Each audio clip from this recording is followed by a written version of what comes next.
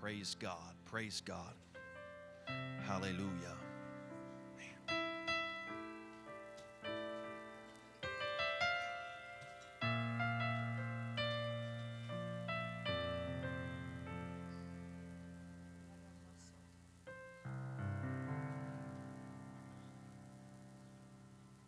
Oh, Yasha, yes.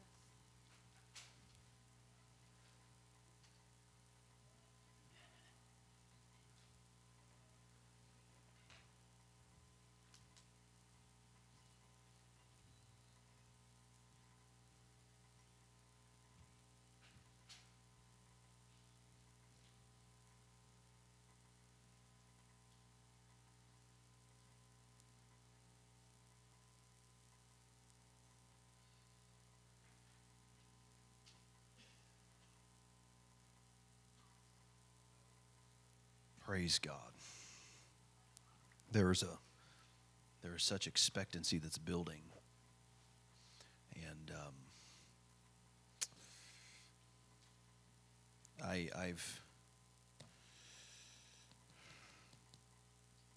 might just talk for a few moments tonight. Is that all right? I've had some things. I've got my series that I've been in, and I might just talk. I might get into it here in a minute, but what I've been just kind of meditating on for a little while. Well, for a few weeks, it's kind of been in and out of my brain and out of my spirit. There's a story in the Old Testament about a man named Abner. Abner and Joab.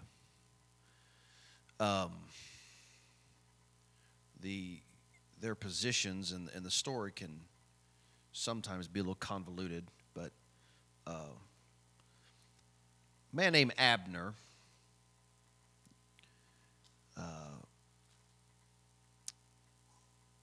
had a brother, and Abner's brother was chasing a man named Joab. And Joab chasing him, trying to kill him. And Joab was having a conversation with him like, hey, leave me alone. We don't need to do this. If we're going to do this, at least let's get fully geared up if we're going to do this. But the man kept chasing after him. Finally, Joab took the butt end of his spear and rammed it through this man. I think his name off the top of my head is Ahasiel, if I'm not mistaken. Could be wrong. And killed him. The Bible says that he thrust the butt end of his spear through underneath his fifth rib, which is right at about here. Now, if you're going to get stabbed, it would be a little less painful if it was done with the correct end of a spear. So it was somewhat gruesome.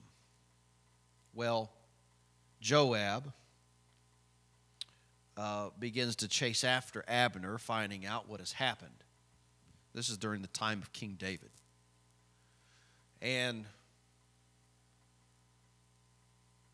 Joab finally found Abner. And knowing what Abner had done, he convinced him to come outside of the city to talk with him. The Bible says that Joab smote Abner under his fifth rib, and he died there. And it was a very sad thing because Abner was actually just defending himself against Joab's brother, who was chasing him. He didn't want to fight him. He was trying to avoid the situation. And then there's this confrontation. The Bible says it was at the city gates. And the Bible says that David was somewhat, I don't know if he used the words distraught, but David says, Abner, you died as a fool dieth. Shouldn't have died like that. He was coerced and tricked into having a conversation with Joab, and Joab got him. But it was right outside of the city gates of Hebron. And I always want to be contextually accurate with Scripture, never put something there that isn't there. But I do feel it bears mentioning. Going back a long time before that, the Bible tells us that there was, in the Old Testament, when the land was being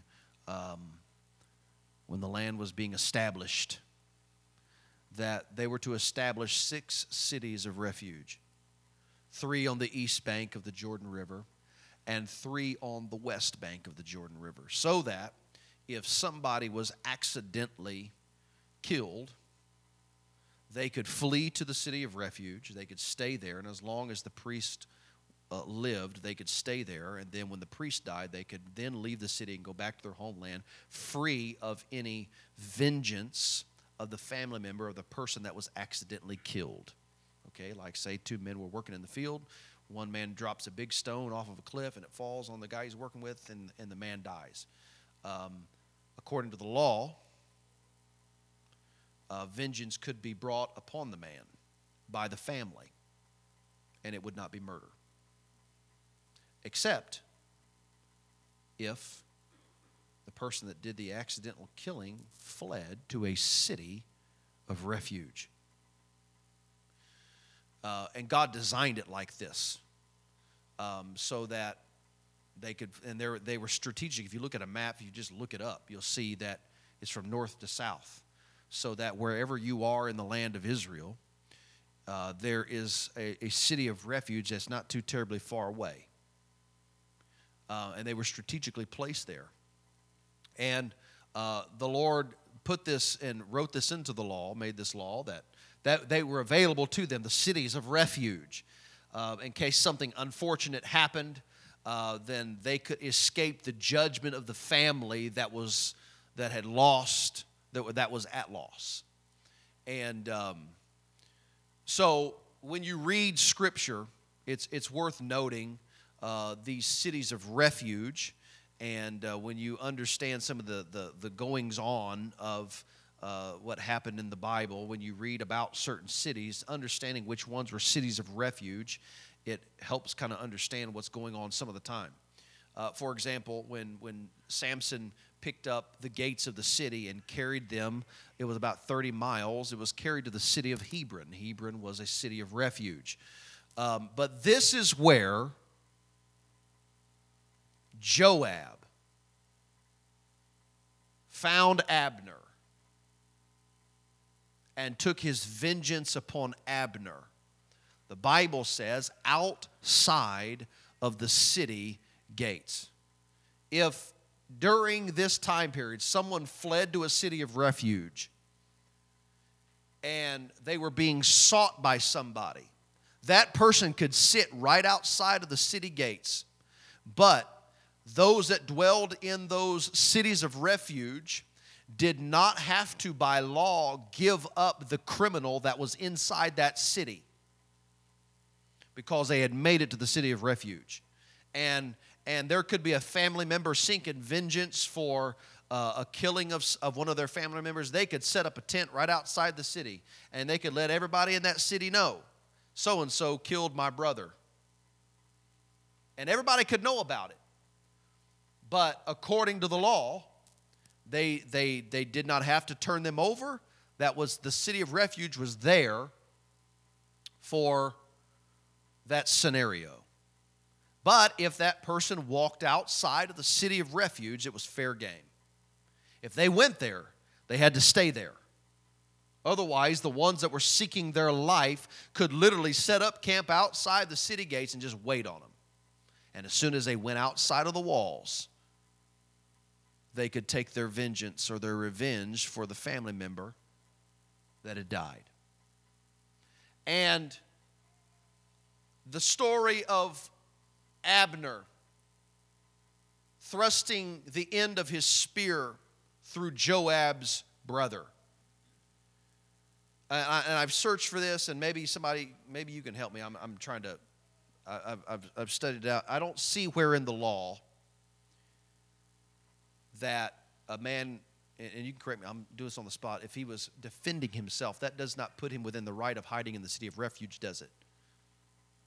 It was only for accidental killings, wasn't it? Abner defended himself, was in self-defense. I was reading, it's tedious, I was reading through it.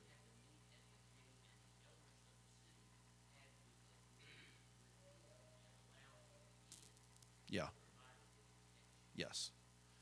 So, and furthermore, if someone was accused of murder, there had to be more than one witness. So, coming back around, Abner is in the city of Hebron when he died, outside of the gates of the city of Hebron. And Hebron just happened to be a city of refuge. And Joab caught him and ran him through. The Bible says underneath the fifth rib, just like his brother. And if you, just a quick check of the anatomy, the fifth rib is right about under here. And when you get ran through there, it's going to puncture your lungs. When your lungs are punctured, you know, Hollywood makes it look like you can get stabbed and say a whole lot, or get shot and have something to say. Not when you get it in the lungs. You can't really let out a whisper. And Abner dies. He was just defending himself before, but Joab caught him outside of the gates. Say, hey, come out here. Let's just yak real fast. And he stabs him underneath the fifth rib. And Abner died as a fool died, just outside of the city gates of the city of refuge, without the ability to call out for help or as much as let out a whisper.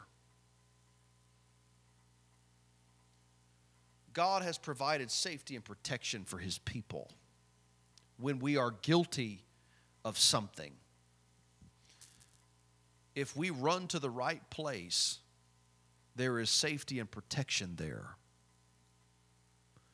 Even if we're in the wrong, if we come with a repentant heart and a right spirit in God, I need to get this right. If I run to the city. But Joab can only get you outside of the city gates. He can't come in.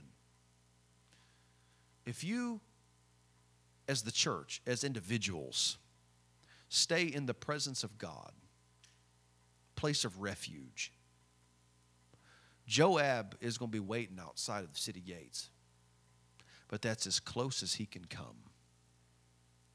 And at this time in history, this time in the earth right now, if there's ever a time we need to stay inside the city gates, it is now. Because there's a Joab there that's waiting, that he may even have just cause, or he has the ability to flash the past sin in your face. This is what you did. I'm going to get you. And Abner died without being able to call out for help. It happened so fast. I tell you, the church is the safest place. We can't do this on our own. You can't live for God on your own. You can't make it on your own. God gave to us a city of refuge, his church, his kingdom. And as long as we are where we need to be, no matter what has happened in the past, no matter what has gone on or what has taken place, I can run to a city of refuge. And Joab may be wanting to get me. But God had specifically arranged for there to be 6 cities of refuge, just so someone could run and be safe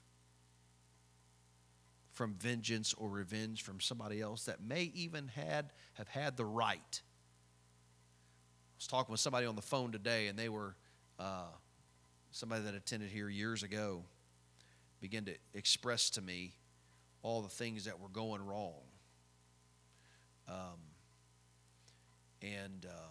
I just began to express to them that the wages of sin is death.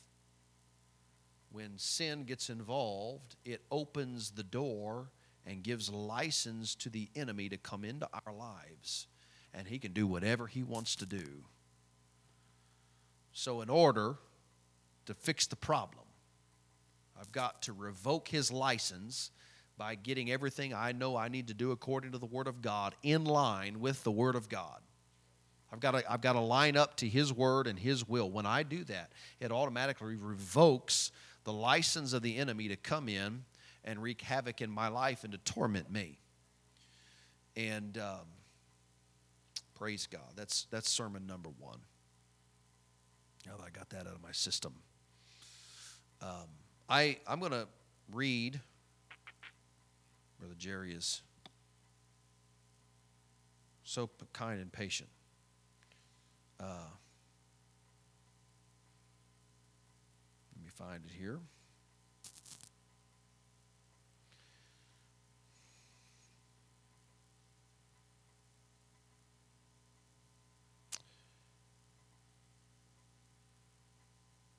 Give me a second here. Somebody say, praise the Lord. Yes.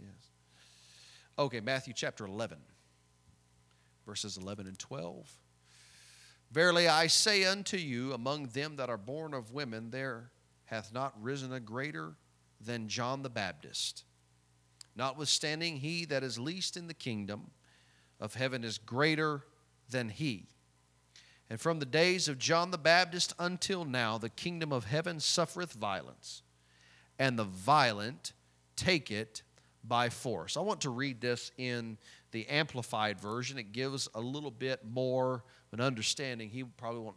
We don't have the Amplified Version on there. We need to see about getting more versions up there. I'm not talking to you. I'm just thinking out loud. Amplified Version. And from the days of John the Baptist until the present time, the kingdom of heaven has endured violent assault, and violent men seize it by force as a precious prize.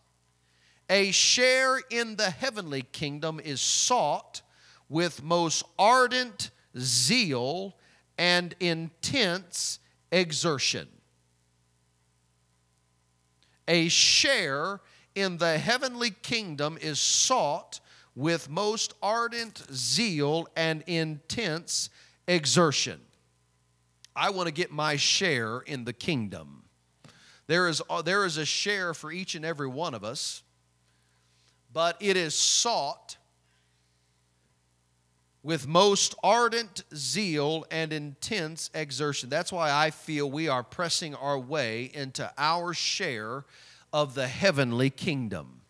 There's a share that is there for us individually, but corporately as a body. There is a place where we are going to obtain, and we are obtaining some things in the Spirit because of the ardent zeal and intense exertion.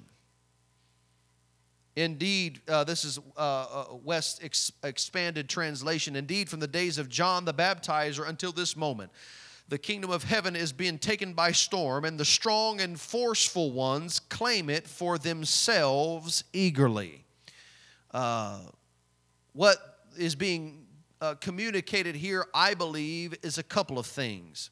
I believe I talked about this, I don't know, maybe several months ago. It might have been 6 or 8 months ago. But what I feel like the Lord showed me about this particular scripture was not just of the zeal or the passion that we obtain the kingdom of God, but I believe there's a little bit more that's there.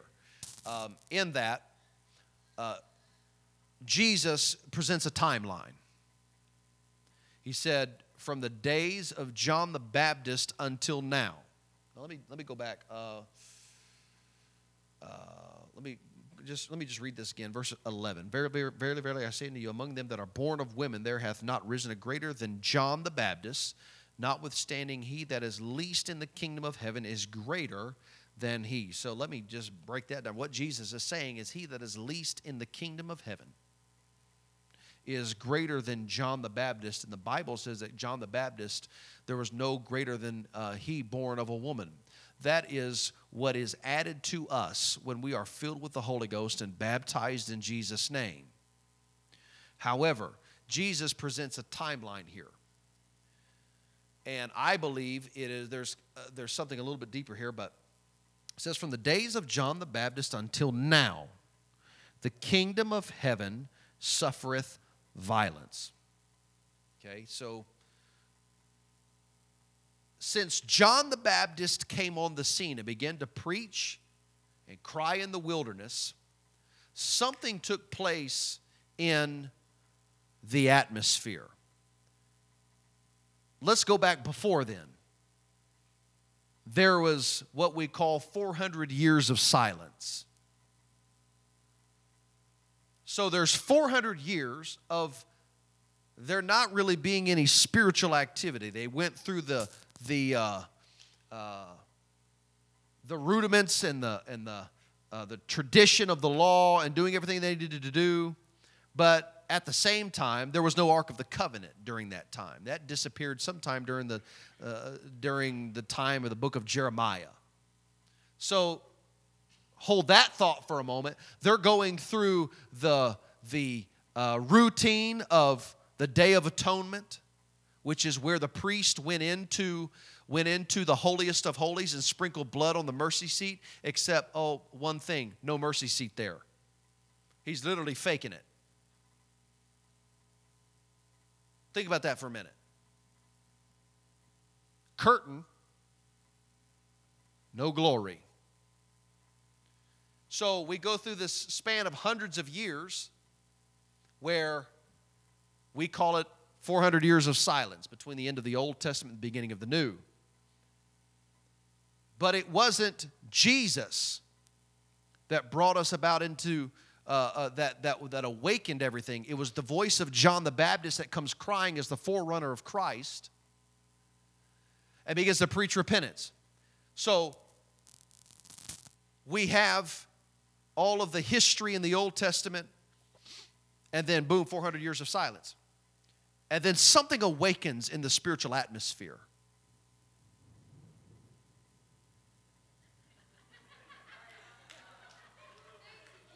Tell you what, I'm powerful right now. Something awakens, and John the Baptist begins to prophesy.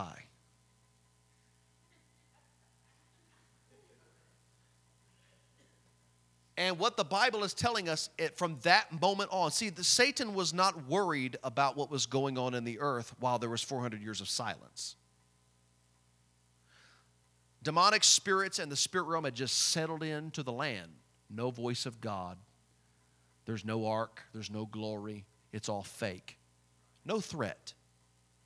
There's no threat to the kingdom of darkness during these 400 years of silence. And then all of a sudden, John the Baptist, a prophetic anointing is on that man. And he begins to preach in the wilderness. Repent and make your path straight. He begins to point towards Jesus Christ. He that cometh after me is mightier than I. And from that moment, Jesus is referring to the time of John the Baptist. That all of a sudden there is a clash in the spirit world. Now there's war. There's violence that is coming against the kingdom of God. It's like there's war all throughout the Old Testament. We read war from the very beginning. And then 400 years of we don't know what. And then, boom, from the days of John the Baptist until now, the kingdom of heaven suffereth violence.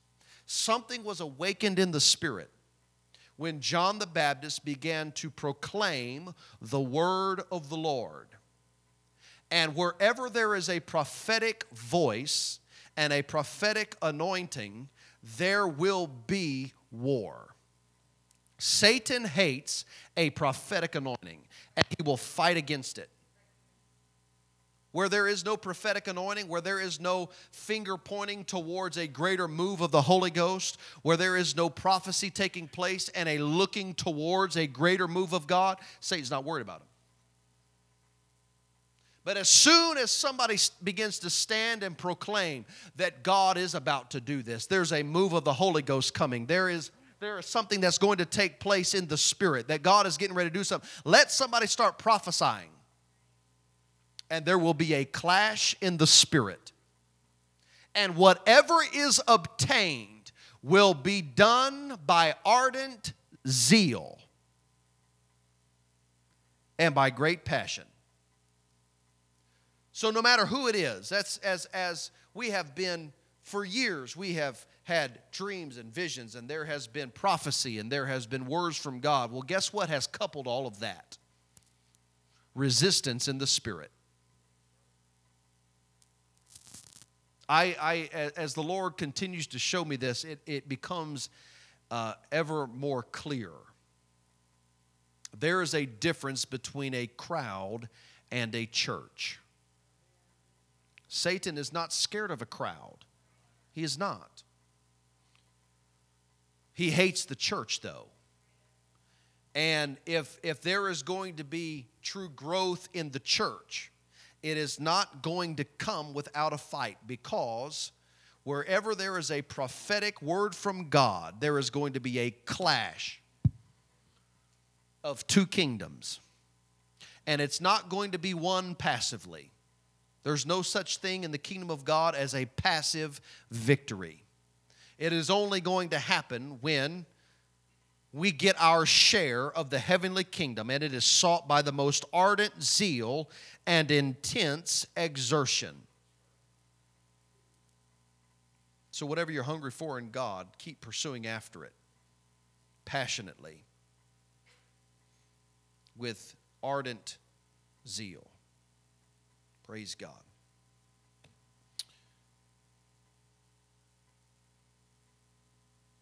Luke chapter 16 and verse number 16.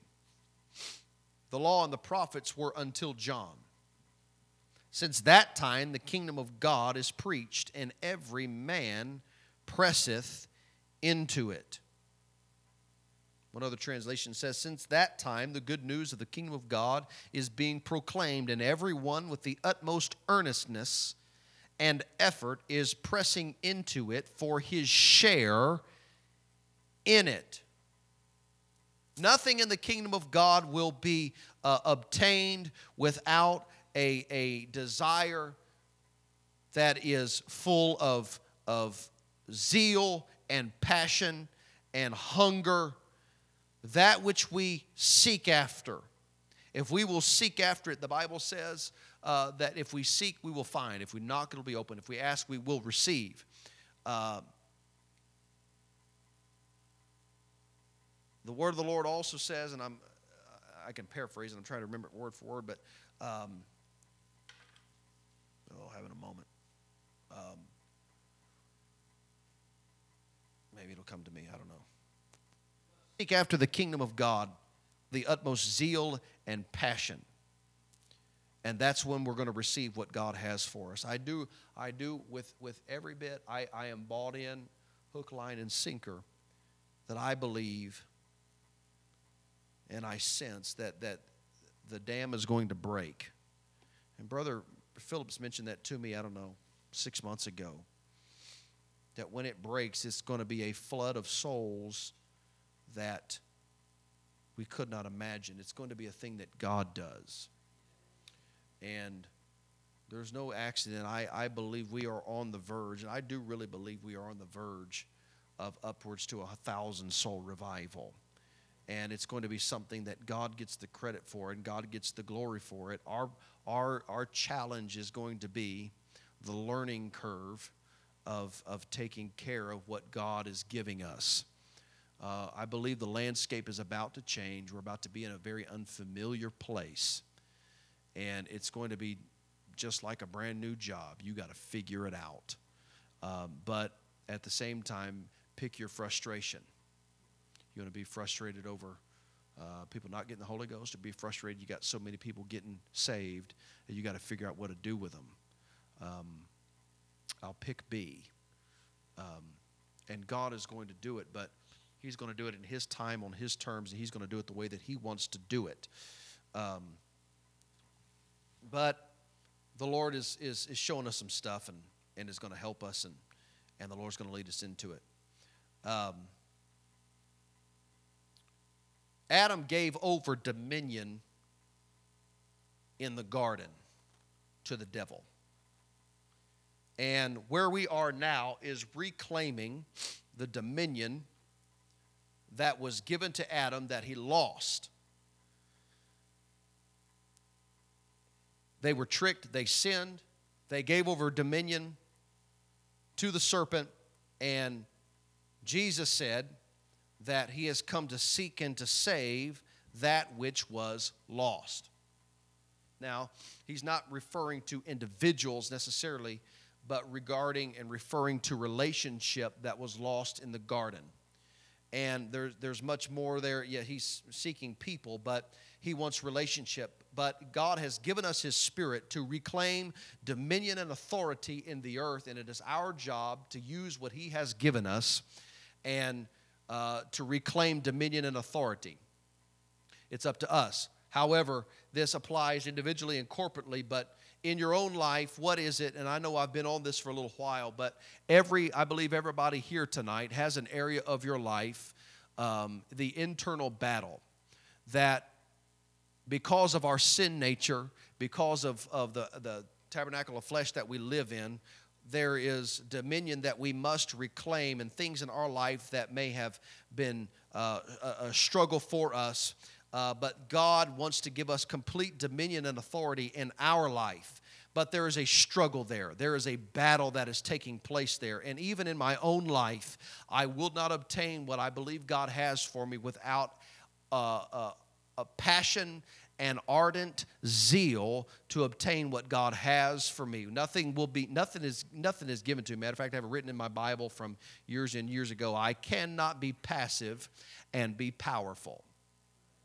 I cannot do it. Passivity is the enemy of what God would do in your life. As soon as you move out of passivity and move into a place of passion, you'll sense a new power of the Holy Ghost operating in you, and the Lord will help you. Can we stop for just a moment and lift our hands to the Lord and love Him together right now? Lord, we love you, Jesus. Hallelujah. Lord, we exalt you tonight. Hallelujah, hallelujah. Praise God, praise God, praise God. Praise God. I believe that we're living in the greatest days of the church now. And the pursuit that God has us in, there's a building of momentum that is happening. The more you pray, the more you want to pray. The more momentum there is in the Spirit. And we have pressed our way into a new place that the blessings of God and the power of God is going to be manifest in us and through us on a whole new place. Tonight, I don't know really how to describe it, and I'm not talking about what I told you before, but there was just a different spirit that I could feel here, and I don't know how to really put my finger on it, but God has led us into a new place.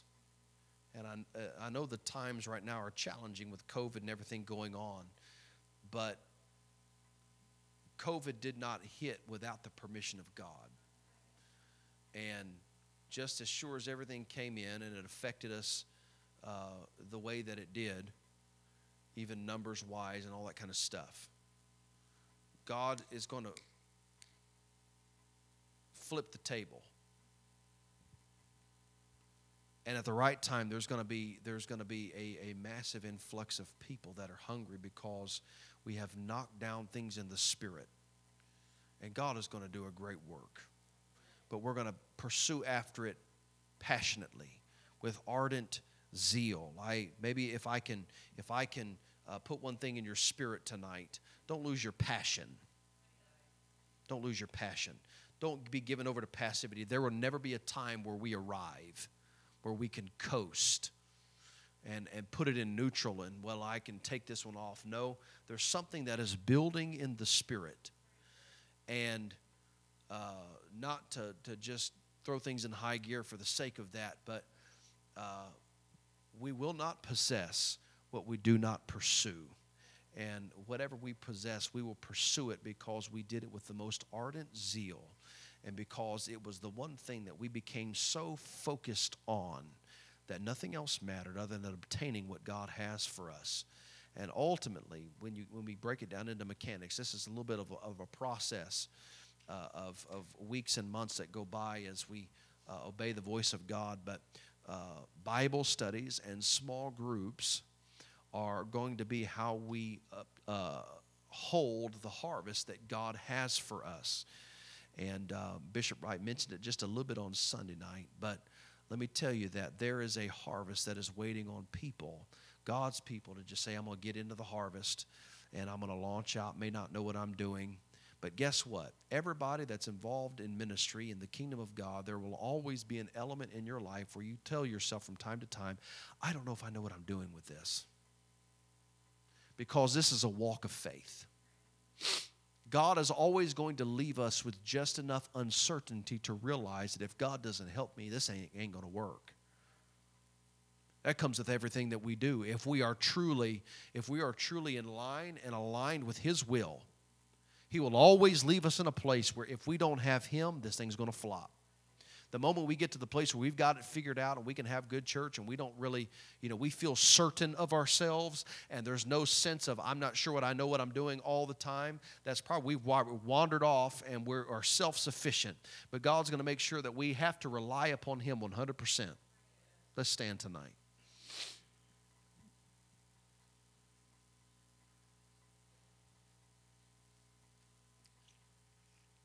Ministry is going to take place in homes. Harvest is going to take place in homes, at kitchen tables, in living rooms.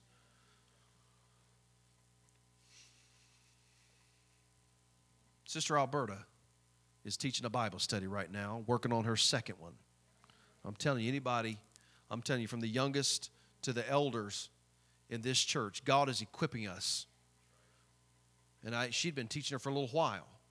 That blessed my soul. Just hearing, she was telling me about it last week. Let me tell you, it doesn't matter who I am, where I am, God will lead me to somebody that'll hear the word of the Lord, and the Lord will help me to reach them, to establish them, to disciple them. Praise God. We better get ready because we're going to be floundering in an unfamiliar place if we're not ready to jump in where the rubber meets the road and help with the harvest that God is going to give us. If we Noah heard the word of the Lord, and his faith was so great that he got a hammer and nails. He started chopping down wood. Say, okay, I'm going to get ready for what God has said. Never seen rain. We've never seen 500 people receive the Holy Ghost in 1 year. We've never seen 1,000 in 1 year. But as sure enough as we get ready, the Word of God is true, and God is going to fulfill His promises. Praise God. Let's lift our hands to the Lord tonight and love Him right now. Hallelujah. Lord, we are going to pursue with the most ardent zeal, with passion. Hallelujah. We're not going to give in to passivity ever, but we are going to pursue after the things of God with passion. Hallelujah. In the name of Jesus, the kingdom of heaven suffereth violence, and the violent take it by force. Lord, I'm going to get my share in the kingdom, and I'm going to do it with the most ardent zeal and passion. Lord, I'm not going to let my share pass me by, but in the name of Jesus, I'm going to get what's coming to me in Jesus' name. In Jesus' name, in Jesus' name, in Jesus' name. Clap your hands to the Lord. Let's love Him.